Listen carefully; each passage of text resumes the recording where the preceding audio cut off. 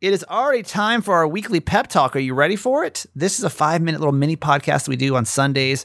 Hopefully help you through the Sunday scaries, give you something positive to think about going into your week. You may listen to this before, you go to bed on Sunday night. There's anytime you need something positive, it's here. 5 minutes or less every time we do one of these with my mom, and it's up next. Hey, it's Kaylee Cuoco for Priceline. Ready to go to your happy place for a happy price? Well, why didn't you say so? Just download the Priceline app right now and save up to 60% on hotels. So whether it's Cousin Kevin's Kazoo Concert in Kansas City, go Kevin, or Becky's Bachelorette Bash in Bermuda, you never have to miss a trip ever again. So download the Priceline app today. Your savings are waiting. Go to your happy place for a happy price. Go to your happy price, Priceline.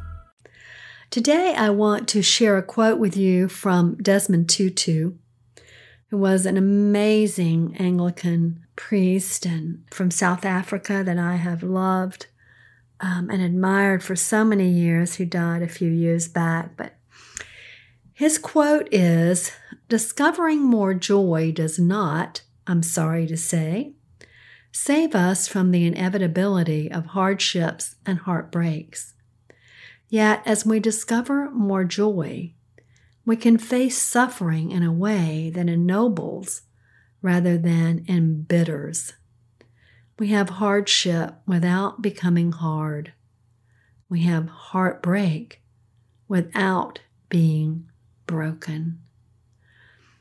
And I want you to think about that this week, and to think about the hardships and the heartbreaks that you've been through in your life, and how, in retrospect, you can see that perhaps the work and the blessings that came to you through those times have really enriched your life and brought you joy.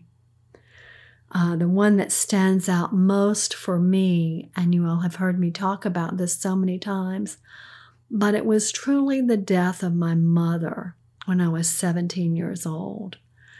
And, I was in such denial that she was dying because I couldn't accept the fact that she would no longer be here with me.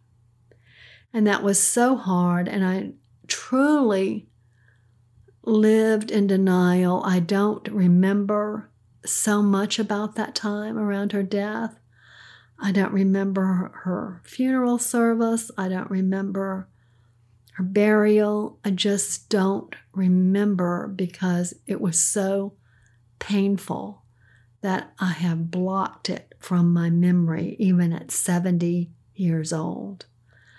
But what I do know was that in my 30s, when I started therapy, I started addressing the loss of my mother.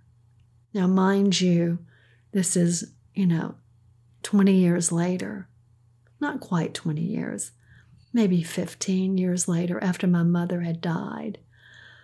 But that was the first time that I was really able to address the fact that she had died and how grievous and painful that was for me.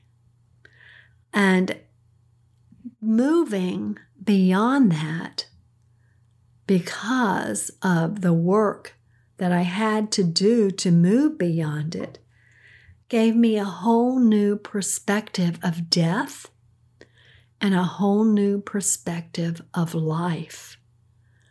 Because even though my mother was not with me any longer, there were many other surrogates in my life that came along to nurture me and love me in such a beautiful, motherly way that I'm so grateful for. And I know that my experience with those wonderful women would have never been the same had my mother been here.